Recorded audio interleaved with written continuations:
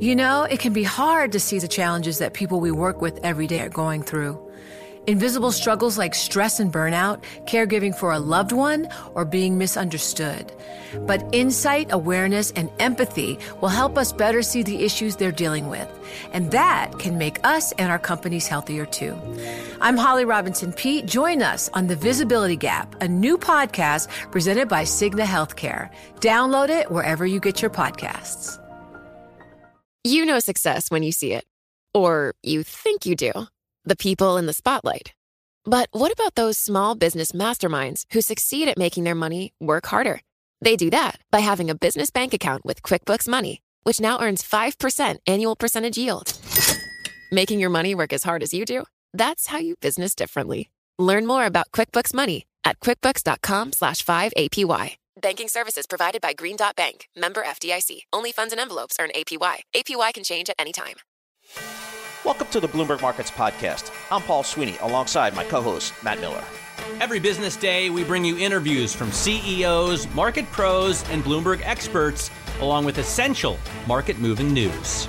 Find the Bloomberg Markets Podcast on Apple Podcasts or wherever you listen to podcasts and at Bloomberg.com/podcast.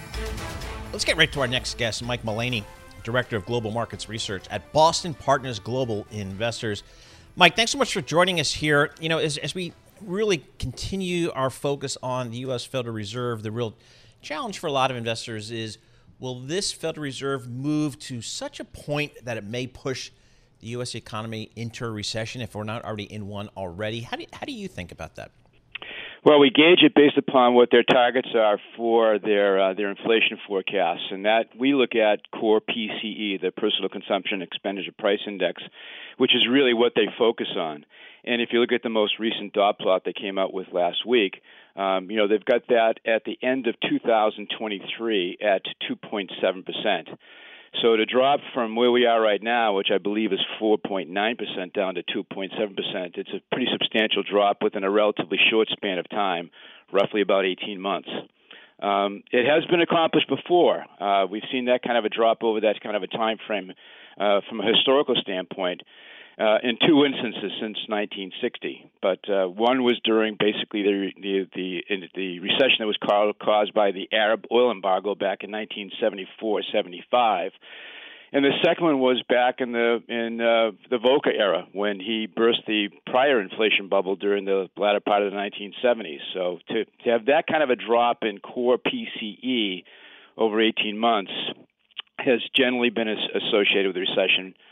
Both times that we've seen that once again since 1960. By the way, Arthur Burns also, I believe, at one point got inflation to, where it looked like it was under control, and then failed to continue. Then inflation came roaring back in the latter half of the 70s, right?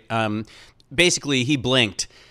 Is it a concern with this Fed that they're going to, raise to 3.5%, 4.5%, and get inflation on the way down, but then be confronted by a recession or a bigger market sell-off and then start cutting again? Yeah, I think that's probably something that's in the back of most investors' minds, what they'll do if they'll balk at this, if they really will pull a Volcker or they'll pull a Burns, one of the two. And I think the way to look at that would be that watch their inflation forecasts and their financial projections going forward at the meetings that are coming up. If they balk and they say once again that they're still talking about a 2% target inflation for PCE, not even the 2.7%, which is once again for the end of 2023.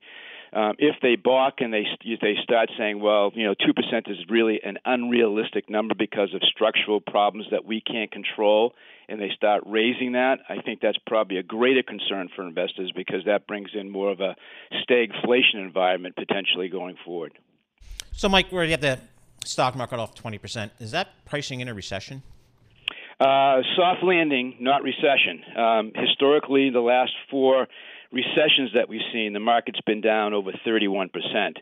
So if indeed we are about to, embark on a recession sometime, maybe not in 2022, but most likely in 2023, once again, if the Fed sticks to their inflation goals, then the market still has additional downside from this point. President Biden out saying that a recession is not an inevitability. Elon Musk counters that, well, we're definitely going to have a recession at some point. You can count on that, unless we've ended the business cycle, right? But he says he thinks it's more likely than not in the near term. And that call is growing in terms of weight. More and more economists on the street are saying, look, it seems maybe 50% or higher the odds of a recession between now and, say, 2024. Is it possible we get a light recession and pull out quickly? Based upon the magnitude of the change that we've seen in inflation, it's gone up over 5% in a one-year period. That's pretty much almost unprecedented. So to be able to get that under control, I don't think a light recession does it. It's probably going to have to be something which is more severe. The question is how long-lived it is. It may not have to last all that long, but I think it's going to have to be relatively deep, basically to flush the system again and get things back to a kind of a neutral drawing board from an inflation standpoint. So, but what about different sectors? Could we have a recession spares, for example, the financial sector? Please? Well, most likely, if you look historically, what sectors have done well during more inflation-induced recessionary periods, it's usually been energy materials. So you could see energy materials still in positive territory. Maybe not, by the end of this year, although energy is up a lot still this year. But you could still see those two sectors performing reasonably well in an inflation-induced recession. At the other end of the spectrum, you would hope that most likely financials would do well on the increase in interest rates, which generally have a positive effect on banks' net interest margins. But we haven't seen that as of yet. Part of the reason is that loan growth has been, pretty much stubborn at about 4% for banks right now, and it hasn't really grown that much. All right, Mike, your Red Sox are playing 544 baseball. They're 6 games above 500, but there's 13 That's and a half insane. games behind my New York Yankees. What are the folks in Boston thinking this year? We've got Mo. We've got Mo right now, so Mo is on our side. That's all I can tell you right now. So we've been doing well for the last probably 3 weeks, and hopefully that's the turn that we needed, much like we saw basically at the end of last season, quite frankly. All right. See, Mike's all over our Boston, baseball stuff. Mike Mullaney, Director of Global Markets Research, Boston Partners Global Investors. Is it still the case that the Red Sox look all bearded and mustachy while the New York Yankees have to be pretty much. clean-shaven? Although one of the Yankees has a mustache, I noticed. I'm not sure what's going on there. But I think that's increasingly accepted. Look around this office. More and more of our smartest, reporters, analysts, and economists No, thank you. No, thank you. You know success when you see it. Or you think you do. The people in the spotlight. Athletes, actors, artists.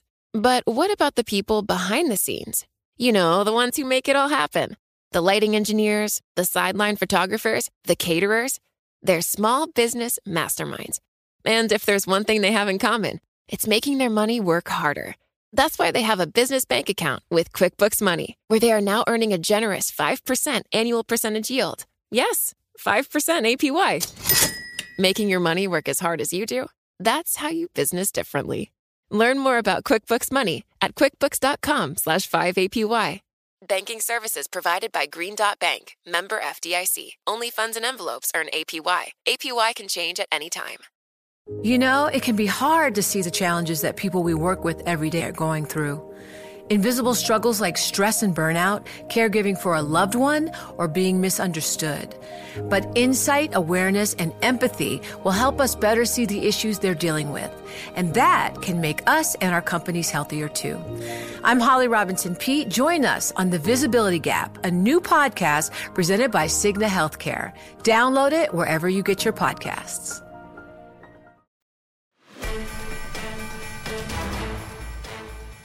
June is Pride Month, and a month when we're focusing on equality issues here at Bloomberg. Today, we bring in Rhonda Vanshay-Sharp, founder and president at the Women's Institute for Science, Equity, and Race, to discuss her recent Bloomberg piece on increasing black economists in the workforce. Rhonda, thanks so much for joining us here. Talk to us about, again, the economics business and the economics environment and trying to increase black economists in that workforce. First of all, thank you for having me. And before I talk about that, I want to make sure that we're clear on some definitions, because there are economists who are economists by their job titles, but aren't PhD level economists. And my article is focused on PhD level economists for a couple of reasons. One, they are the folks who educate undergraduates, because econ departments primarily hire PhD economists. So if indeed you believe that if you see it, you can achieve it, if you don't have faculty members who are Black, then you may not see it as a possibility for you. And I'd also like to acknowledge a Black economist, Rhonda Williams, who was the first, I think, Black economist that many of us think about who did LGBTQ issues. And I think Rhonda's been dead about 20 years. The International Association for Feminist Economics gives a prize called the Rhonda Williams Prize that is to acknowledge women feminist scholars who are both activists and scholars. And so I just want to make sure that we're clear about economists are those with PhDs, not those whose job titles say they are. Well, and what I would consider incredibly important, Rhonda, is students need to get a diversity of opinions, right, and viewpoints. And if all of their professors in econ or in anything, frankly, are just white, then they don't get that. They don't get to see another perspective, and they could very well develop their own perspectives, of course. But I would think it's key, especially to, better universities that pride themselves on giving a better education to provide students with that kind of broad-based education. So I agree and disagree. And so the ways in I agree is that ideology, the way that you think about problems, are absolutely important. And we want to have all of our students see a diversity of that. I think where I disagree is the assumption that any one of a particular racial group provides a particular perspective. So when I advocate to have more Black economists, and this is also a good point for me, time for me to make this point, in that some of the emails I've received have, talked about Asian economists, and that if you look at the data for economists broadly, we are not producing many economists who are American-born or permanent residents across any racial group. About 62% of economists at the PhD level are those who are temporary residents. So we do a great deal of, I would say, exporting that education. So I just want us to be cautious there, that the reason that I want Black economists is partly because there is this thought that there's an ideology, but I think where the biggest difference is the lived experiences that Black economists bring. And while some of that can have some commonalities, if you're a low income or first generation student, there will be some shared experiences. One of the things that we know in America is that people don't assume that whites are poor. They don't assume that Asians are poor. They assume that Black and Hispanics are more likely to be poor, because that's so much of what we hear in the rhetoric. So it is more about lived experiences to approach the problems. The way that we're all trained is essentially the same.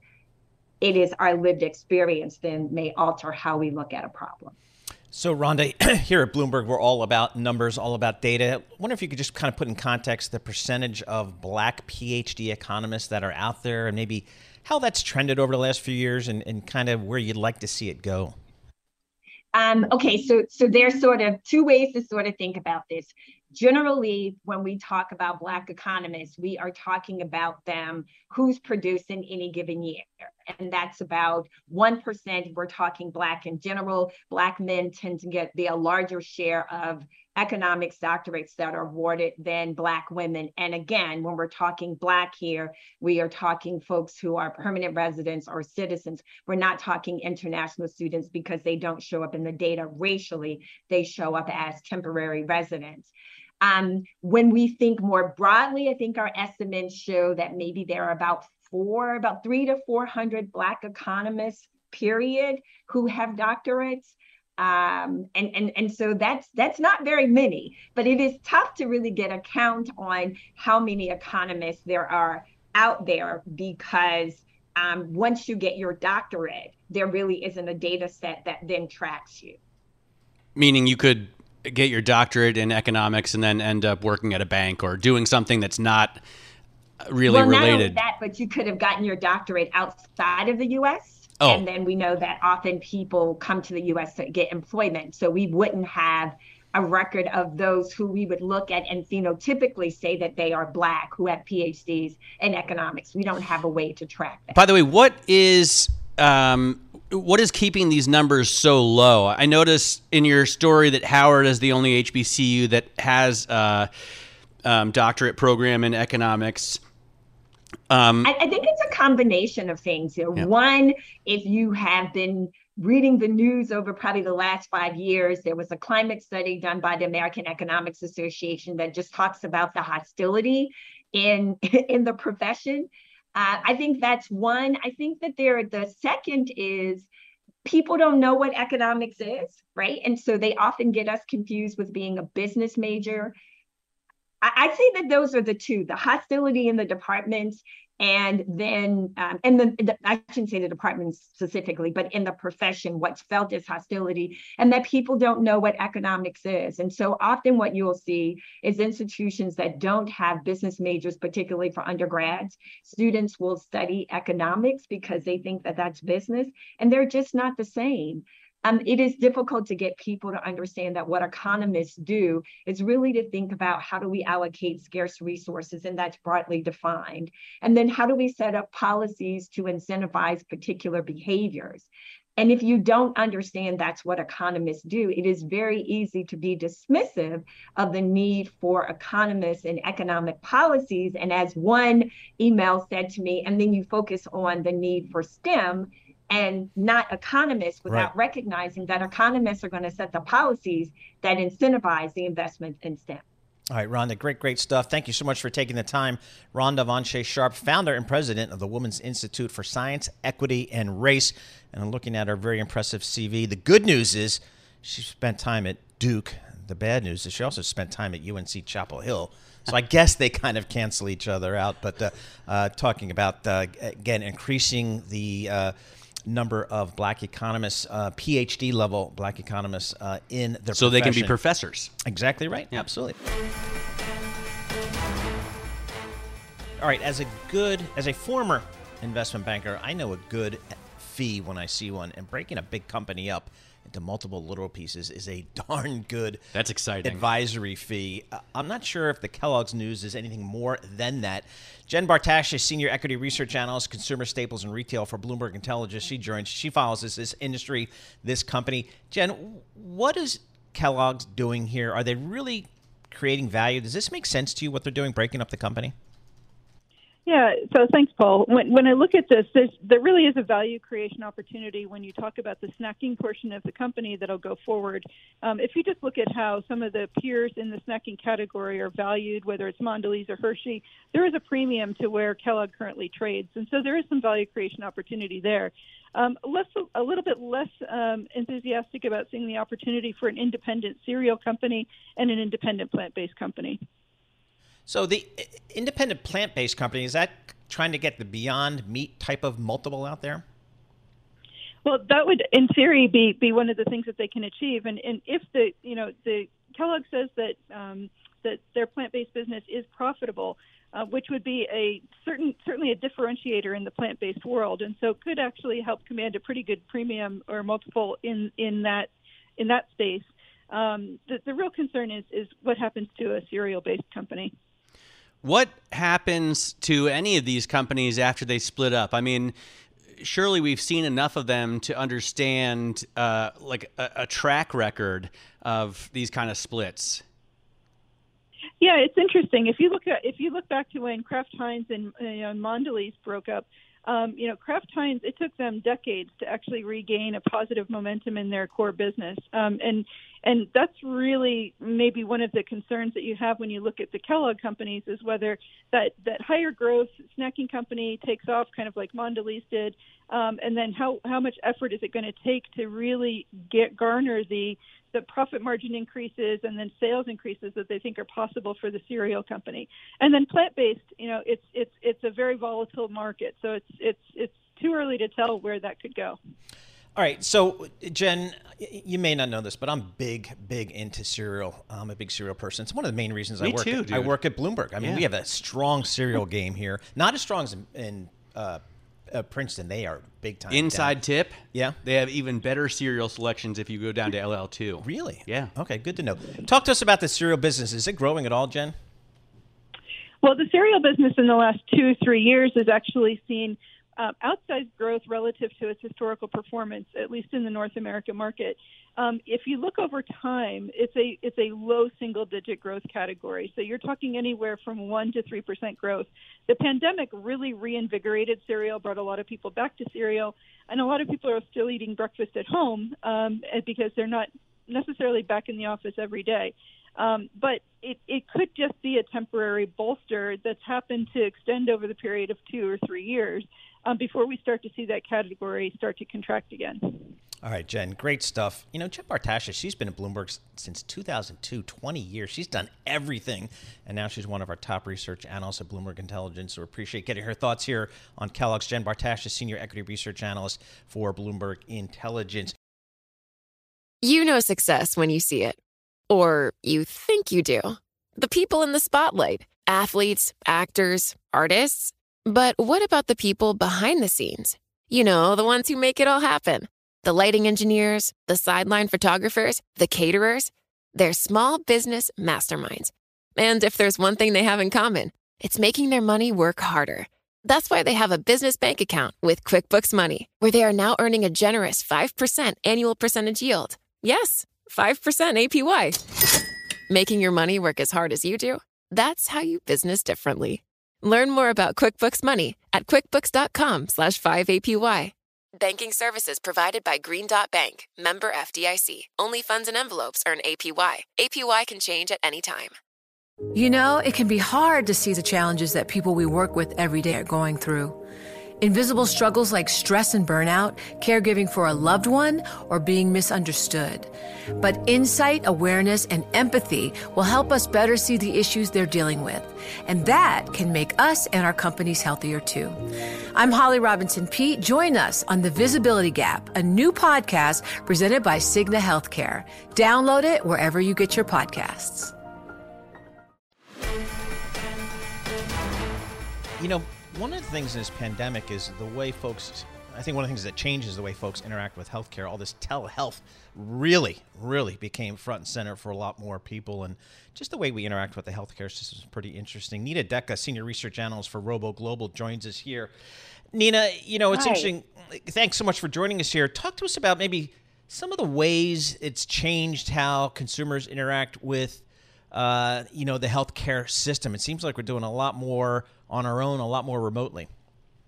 Yeah, we are. And thanks for having me on the show, by the way. Really appreciate it. A couple of things really happened as a result of the pandemic. We already knew, and we've been hearing about it a lot, that there's been a skilled healthcare worker shortage. That was definitely exacerbated by the pandemic. And that's even driving, from a consumer perspective, people are having a hard time getting doctor appointments and getting medical care. There's been like 2-3 month wait lists to get in to see a cardiologist, for example, or to get knee surgery. So even though largely the COVID beds aren't being occupied by hospitals, causing delays, the fact that there's just not enough staff is causing delays. And then to your point, consumers are having to do a lot of things on their own, remote care, and they're also looking for convenience. The world got used to being able to see a doctor without having to leave their house through telemedicine. And that's just one part of a huge theme that we're going to see moving forward of virtual care, where people are going to be able to wear wearable devices like iRhythm, ticker IRTC, has a wearable device that you can use to help diagnose arrhythmia and help prevent stroke and heart disease and cardiac failure. So there's going to be a lot more remote monitoring. We're expecting people to start using more continuous glucose monitoring devices. That's going to be a huge positive catalyst for Dexcom and Abbott. So a lot of more DIY in healthcare, and really an exciting time to be investing in the space given the market pullback. It is, I was going to say, it's even more exciting if you want to buy at these levels. What happened to the stock? You were trading at 12, 13, 14, came down to 10 at the beginning of this year, and then all of a sudden. So, Nina, just want to get a thoughts here just on some of the differences. We should clarify that I was looking at a different ticker. So I'm wondering, Nina, is it going to go back to the way it was? Like, one of the challenges, I guess, is labor. Like every other part of the economy has labor shortages. Is that something that's endemic, do you think, to the healthcare business going forward? It is a problem. And guess what this means? Healthcare is one of the last sectors to become digitized and automated. And there is a huge opportunity for new technology to be acquired by healthcare stakeholders to further automation. Look at surgical robotics. You can do more with less. All across labs, there have been acquisitions and rumors of acquisitions to acquire ways to further automate in the labs. Pharmacies, there's a huge pharmacy shortage. Pharmacists are leaving the workpost, just like doctors, just like nurses. And why are pharmacists, these people with expensive degrees, in the back of the pharmacy putting pills in bottles? That is all automated. And there's a huge upside potential for companies who do that. For example, Omnicell, ticker OMCL, makes robotics equipment for pharmacists so that it frees up their time and they can help with patient care. Did you know that medical error is a third leading cause of death in the U.S.? So if you take that and then you compound that with the fact that the population is aging and you've got a healthcare worker shortage that's gotten worse by the pandemic, and you've got a situation where we're going to have even more medical errors. So it really is time to invest more in automation and AI capabilities so that healthcare workers can do what they do best, which is actually care face-to-face with their patients. All right, sorry about the false stock quote. I was having a senior moment, and I might need some medication.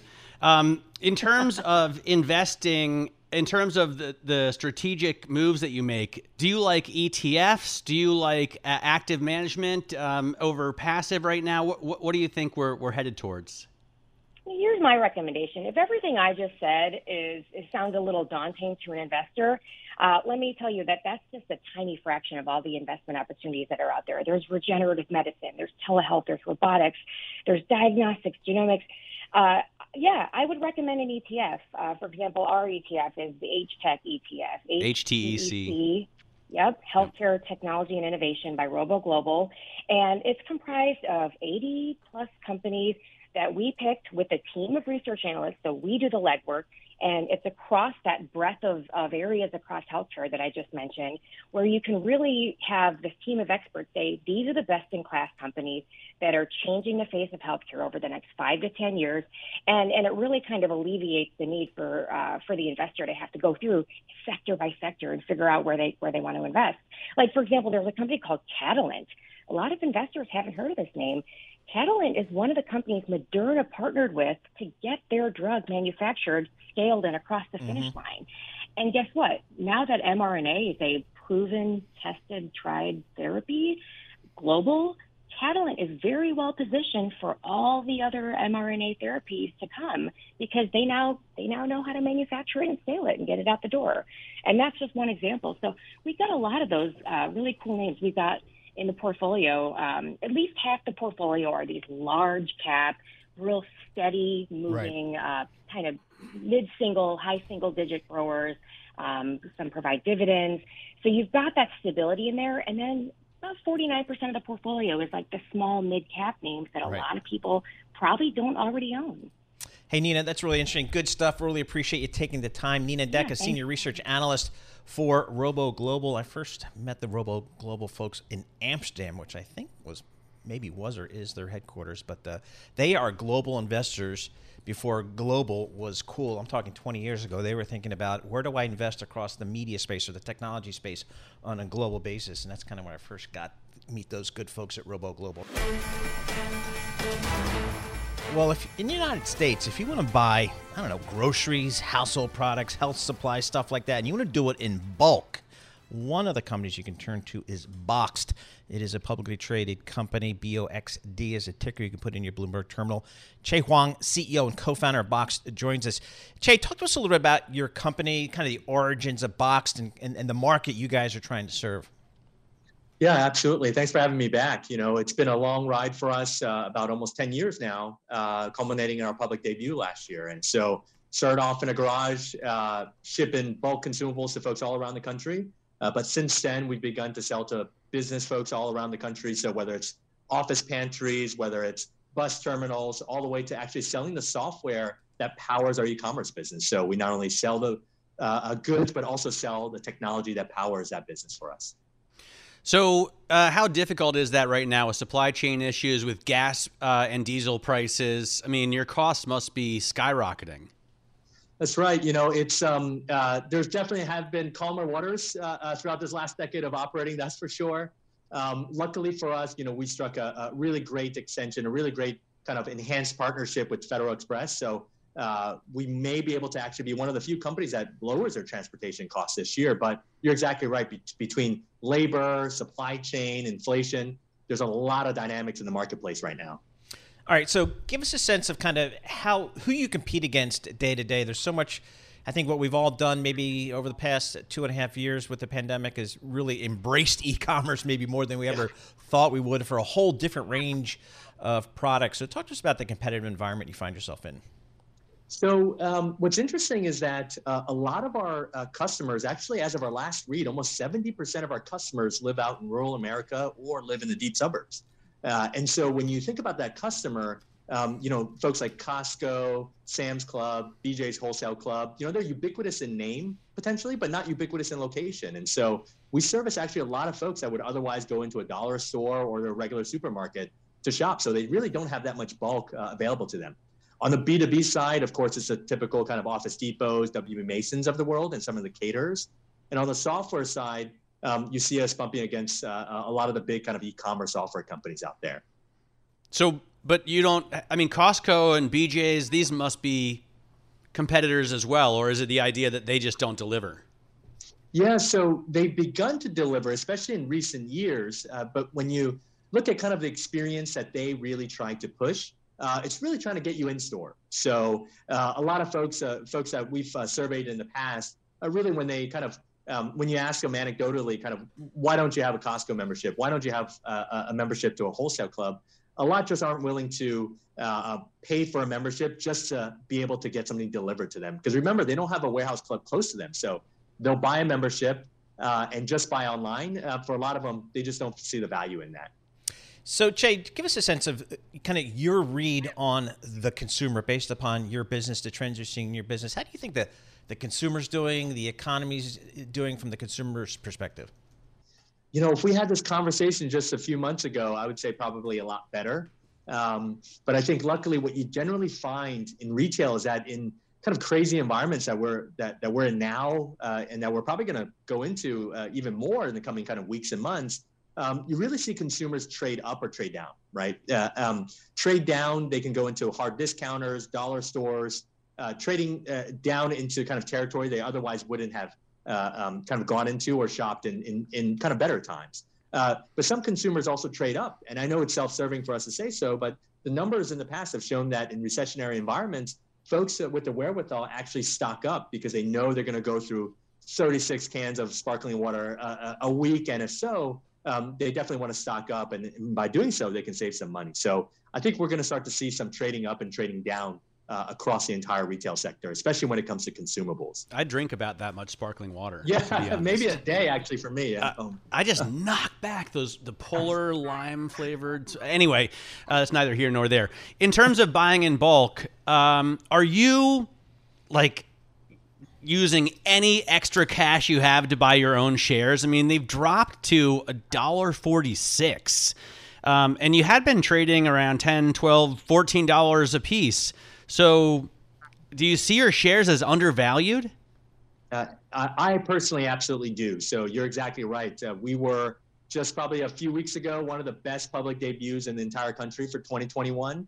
And then to have kind of no news come out, absent kind of an earnings release for this to happen, we just believe it's a severe dislocation of kind of what the value of the company is and what is actually valued in the marketplace today. But, I think actions speak louder than words. So we've had two separate directors file Form 4s making buys in the marketplace. And actually, I just bought more shares just this past week.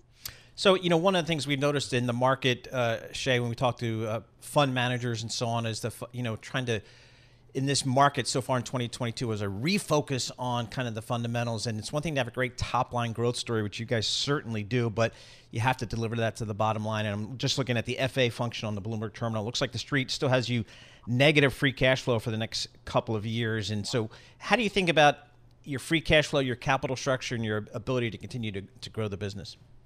Yeah, it's really a balance of all of those, right? I think when kind of times were different, we were on this trajectory. If you look at our gross margin, you look at our kind of EBITDA growth, we were marching towards this path. Each and every year, we basically been in business.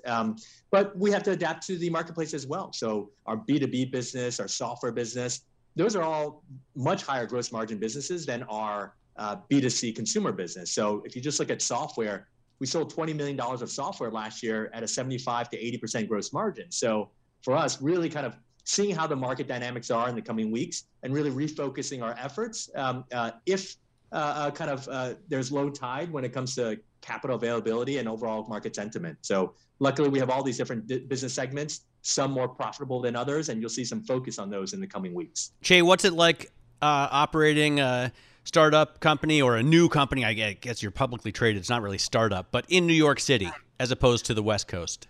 Back about 10 years ago, it was kind of 10, 15 years ago when I first got into tech in New York City, it was kind of a wasteland, meaning that, there weren't a lot of folks writing checks, everyone kind of knew each other, but man, it's gotten much better, I would say, over the last few years. Still not the same as the West Coast, but definitely a lot better when it comes to the ecosystem. So, I'll take it. But overall, between supply chain challenges, going public in this market, it's been a fun ride. We're learning a ton, and we're still focused on the future. So we're quite bullish on the company.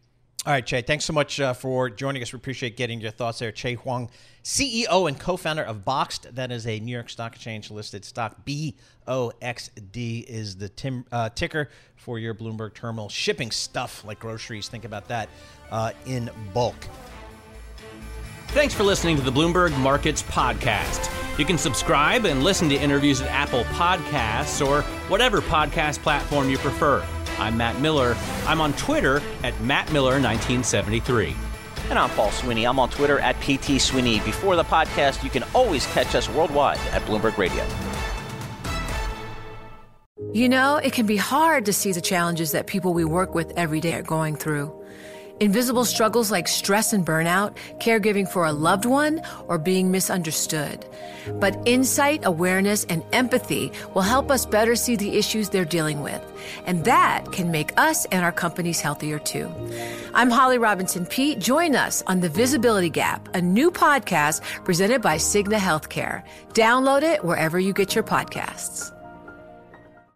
Join Bloomberg in San Francisco or virtually on May 7th for The Future Investor, Data-Powered Transformations. This 2024 event series will examine how data is not only playing a pivotal role in investment decisions, but serves as a driving force behind the construction of innovative, investable enterprises. This series is proudly sponsored by Invesco QQQ. Register at BloombergLive.com/futureinvestor/radio.